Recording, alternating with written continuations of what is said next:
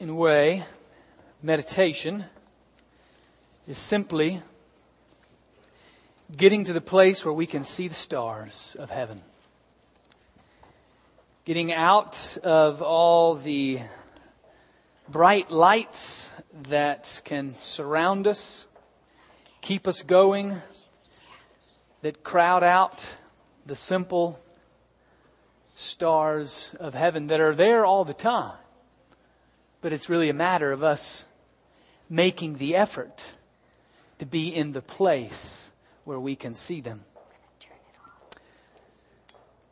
For us, meditation, similar to fasting, it's clearly a biblical practice, but not one that we're given real clear direction. It's one in which there's freedom in how we practice, but the assumption of its necessity in our lives as Christians. Just as we talked about last week with fasting, it's assumed biblically that we will, but without giving any guidelines. And for some of you today, you joined with us. We joined together in fasting yesterday, in skipping lunch and dinner and breakfast, and then so that we break the fast at the Lord's feast in a little bit. If you weren't here last Sunday, forgot, or it didn't work out schedule-wise, don't worry. We're going to make that a habit, a practice of ours for 2009, and we'll begin in January. And found it really a little meditation, a little reflection over our experience in our house. It was simply a fun thing. Maybe fun's not an appropriate word, but for me it was. I don't know that anybody else would say it was. For us to do it together, for all five of us, to say we're going to fast, so that we'll break the fast at worship. Now it's most of my crew comes to the second service, so there's a benefit for me to come to the first service especially. But if nothing more, to get in touch with our own hunger and just to talk about that for a moment, and just to remind each other, well, we feast on God. That's not normally our conversation on Saturdays. And it was yesterday.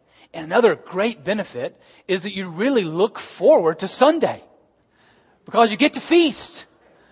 And that's not a normal conversation in our household either. Maybe it is in yours, but a habit simply of fasting for us to do together, and how it's benefited us in simple ways, at least that we're aware of, in other ways that maybe we're not aware of. Meditation can be the same kind of discipline, of practice that we gain from in some ways we can see, and other ways that go deeper than we can even recognize cognitively. Our first passage this morning is Psalm 1. And we'll hang there for a little bit. We've read part of it already. Let's continue to pray together. Gracious God, we give you thanks for your written word as it speaks to us what is wise and what is true and what is good, what truly brings life. And we ask that your Spirit would continue to speak to us now. Open the very eyes of our heart to see you, so that we might not know you just with our head, but that we might know you with our very soul and follow you with all of our lives. In Jesus we pray. Amen. Psalm chapter 1, the first psalm found on page 424 of your pew Bible. I invite you to turn there with me, or to follow along on the screen. Happy are those who do not follow the advice of the wicked, or take the path that sinners tread, or sit in the seat of scoffers. But their delight is in the law of the Lord, and on His law they meditate day and night. They are like trees planted by streams of water, which yield their fruit in its season, and their leaves do not wither. In all that they do, they prosper. The wicked are not so, but are like chaff that the wind drives away. Therefore the wicked will not stand into the judgment, nor sinners in the congregation of the righteous. For the Lord watches over the way of the righteous, but the way of the wicked will perish. This is the word of the Lord. Thanks be to God. Passages like this one in Psalm 1, and like we've reviewed already today, and a number of other passages in the information that was handed to you today. Over and over again, you hear the biblical call to meditate. And to meditate on a number of different objects. To meditate on God's Word, as we hear here, as we hear in Psalm 119 over and over again. Meditate on God's law. In Psalm 8 that we read, or in Psalm 143 or 145, we hear the call to meditate on God's works. On the very work of creation, we're called to meditate. And even on God Himself.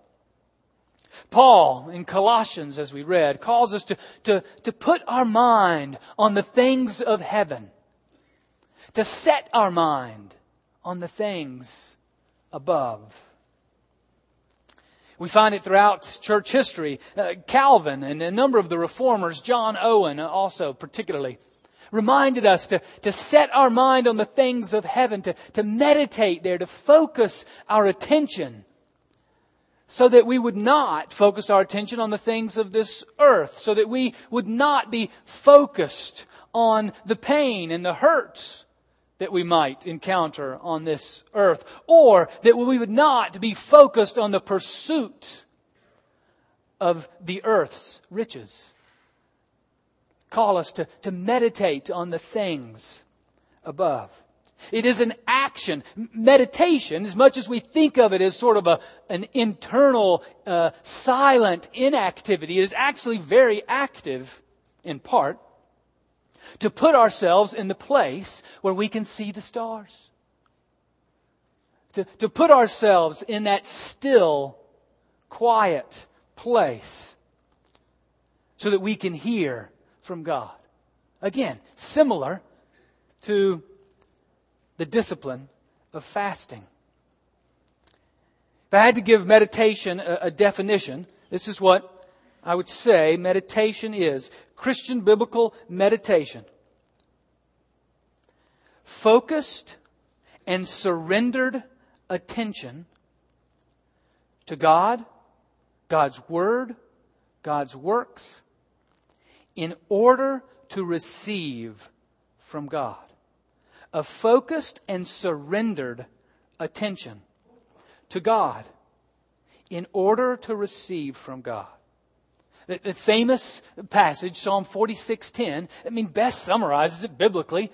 Be still and know that I am God. Be still and know God. There is an active participation of pursuing that place of stillness in order that there we do nothing but be in the presence of the Holy Spirit. So that we might experience, might hear, might know Him, might receive Him. It's taking seriously the notion that we all claim to have a relationship with God. It's taking seriously the necessity of being with God. It's taking seriously the reality of the truth of the indwelling Holy Spirit who lives within us, who is speaking to us at all times, just like the stars are shining at all times. And the need for us to get out of the lights and the hurry and to be and to listen and to receive. Paul says it well in 1 Corinthians 2. We speak of these things in words not taught by human wisdom, but taught by the Spirit, interpreting spiritual things to those who are spiritual. And if we are followers of Jesus, we are born again. We are born anew. Our spirit has been given birth within us, so we are spiritual if we are followers of Jesus. And meditation is that way of being quiet with God. And listening, and hearing, and experience Him. If in prayer we talk to God, meditation is that form of prayer in which we listen. Time with God plus quiet equals listening. Now, a couple things that Christian meditation is not. I mean, throughout church history, there have been a couple things that the church has said, be sure to recognize that Christian meditation, biblical meditation, is not this. It's not emptying of yourself to the impersonal cosmic consciousness of the world. That may be a secular definition or other religious definitions, but it's not an emptying of ourselves to the cosmic consciousness of the world. It is bringing of yourself to a personal God, to a real personal God who will communicate with yourself. So it's not emptying, it's bringing yourself, and it is then surrendering yourself unto that God. Giving God control of that time with Him. So it's not emptying of yourself, and it's not study. As much as I like study, I spend a lot of time doing it. But meditation is not study. It's actually a step beyond, I would say. I mean, because study is of the mind. This is where it focuses. It's of the external facts that are out there that we learn and try to understand so that then we can control them. Because once we understand them, we're able to control them. So study, as important and significant as it is, and a necessary brother or sister to meditation. It is not study. Meditation is allowing God's living Word through the Holy Spirit to penetrate more than our minds, to penetrate even into our emotions, where we hurt, where we feel, where we rejoice. Allowing God's living Word through the Holy Spirit to penetrate even our wills, the place where we make choices and decisions. So this element of spiritual pathways, of being with God, is a redemption of the imagination. Now this gets a little scary for some of us. Imagination. Whoa. Isn't that where the devil lives? Last I read and heard, no, it isn't. The imagination needs to be redeemed as much as our emotions, as much as our cognition, as much as our actions and wills. The imagination needs to be redeemed and be given over to the Spirit. The devil has no control over the imagination if the Spirit is in control. That's not a place where all of a sudden the evil one has greater power than the Creator of the universe. Now, the Holy Spirit is Lord even over our imagination.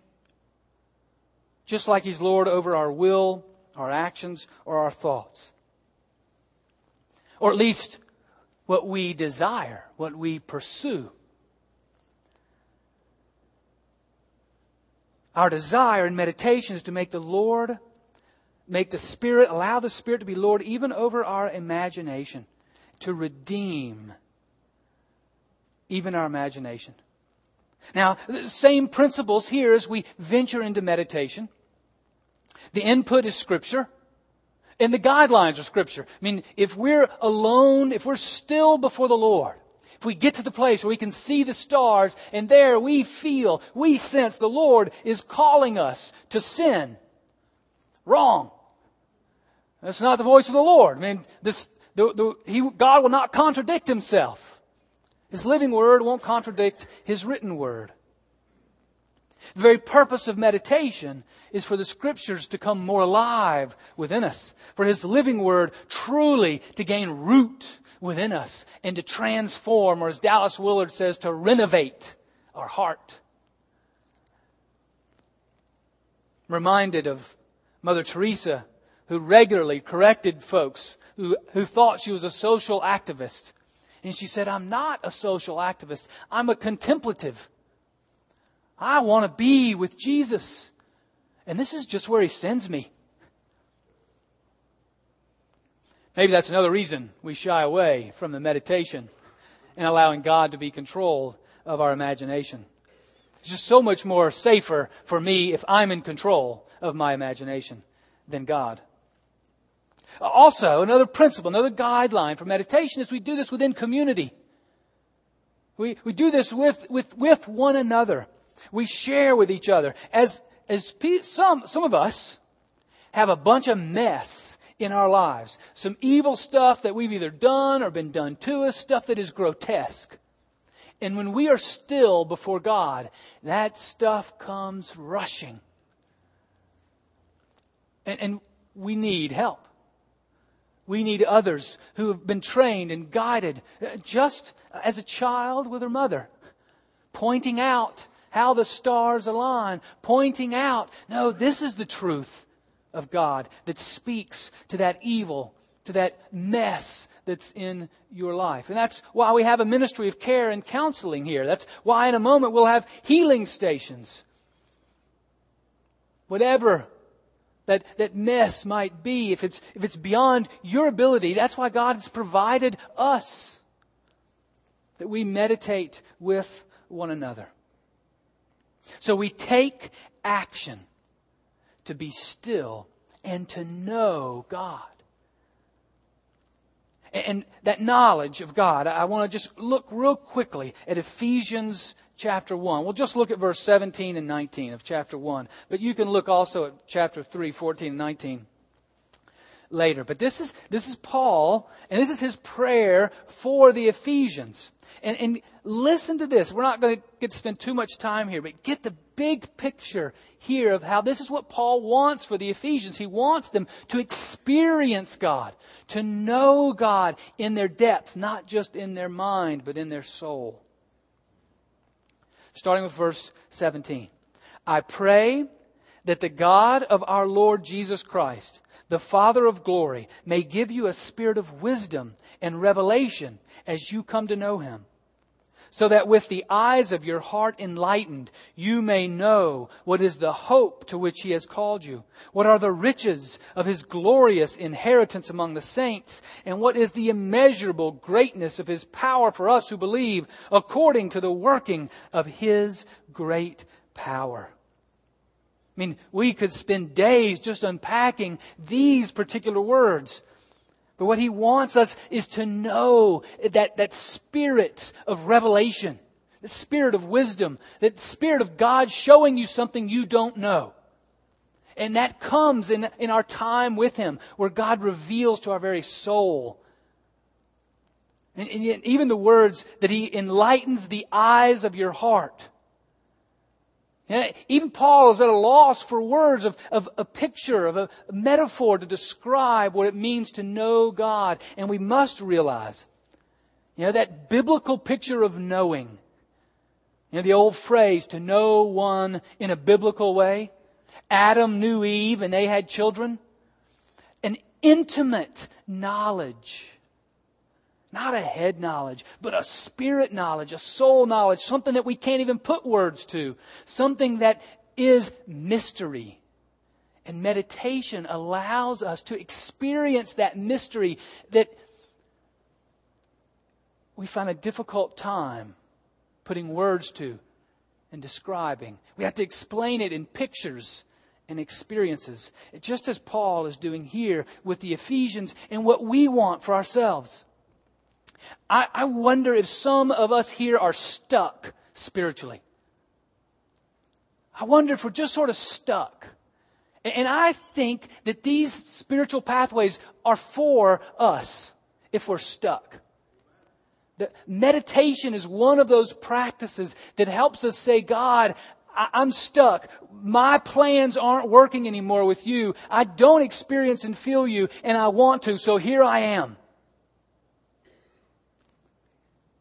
Speak to me. One of the ways of meditation is what the church has called Lectio Divina. Many of you heard that before. It means divine reading. And it's simply a way that we read the Scriptures. That as we read through a passage, we let a word or a phrase take control of us. We let the Spirit sear that word or phrase in our minds and let it run. And we just sit with it for 5-10 minutes. And we explore What does God bring to our mind? What actions, what thoughts, what pictures? How does God redeem our imagination as we meditate on His Word?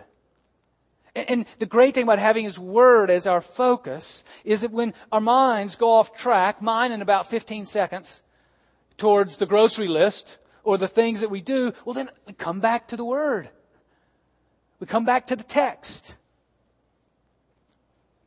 God, what are you saying? It's a discipline. You see, there is a whole lot of effort in meditation.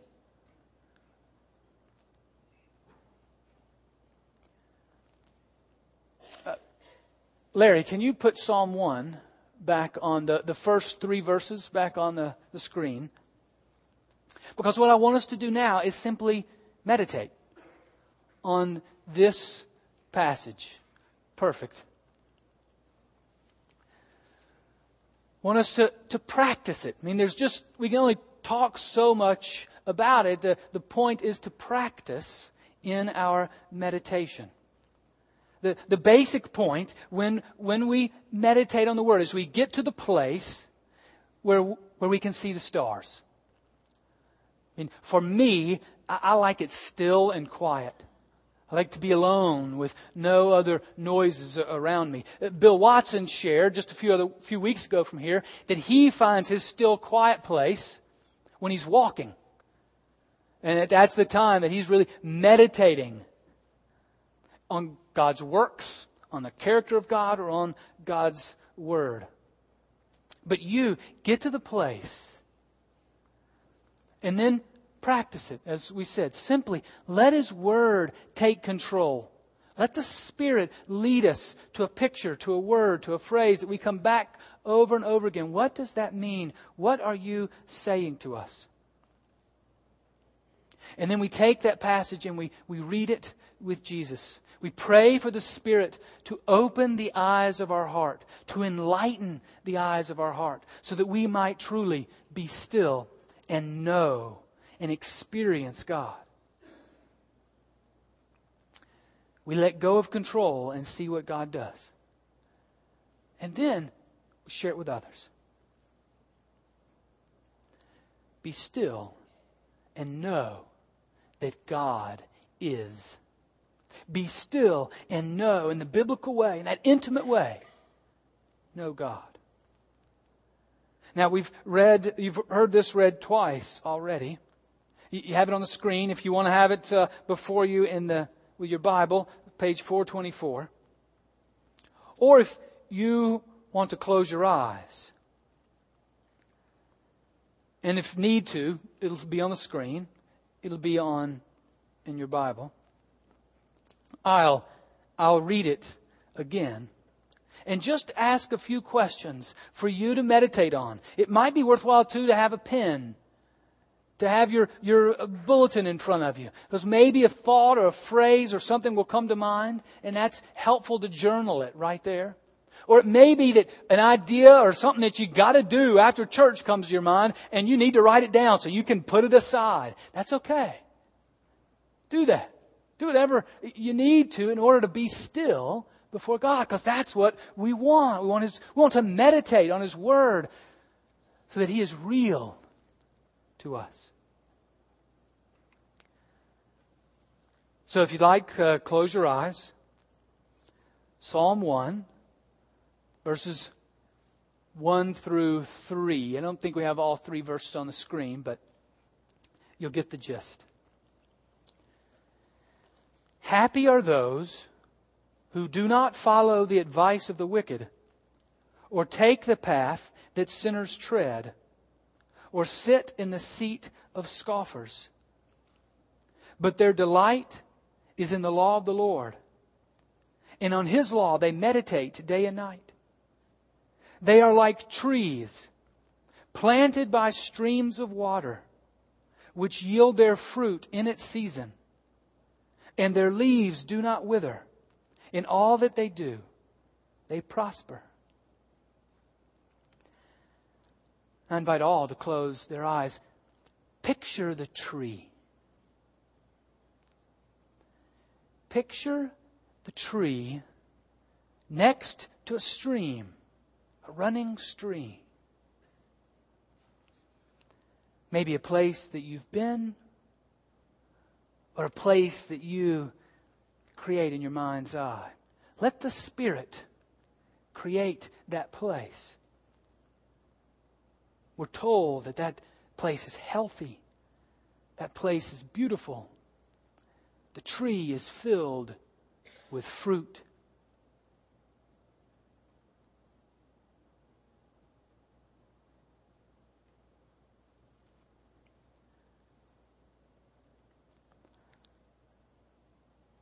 How do you feel when you see the tree?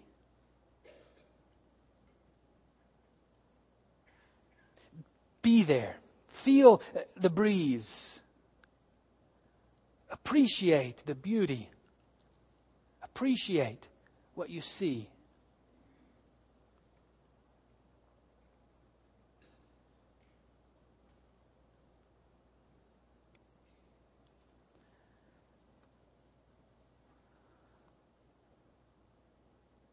What do you do?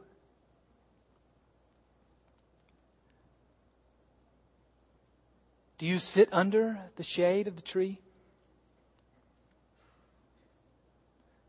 Do you run and eat its fruit? Or do you climb in its branches? Enjoy the tree.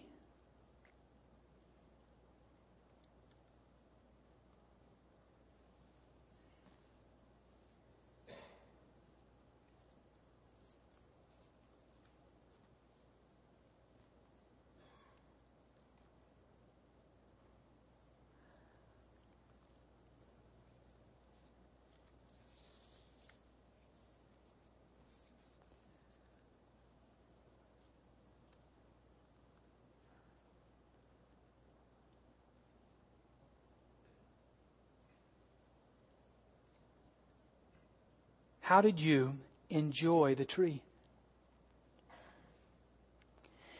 This is how God wants you to enjoy Him and the gift of your life that He's given to you. That same joy that you had on that tree planted by a stream of water is the joy God wants you to have in Him. Hear Him speak to you as you are enjoying whatever you're doing around the tree. Hear His word to you. Those who delight in my law and meditate day and night on it are like trees planted by streams of water, which yield their fruit in its season, and their leaves do not wither. Happy are those. Amen.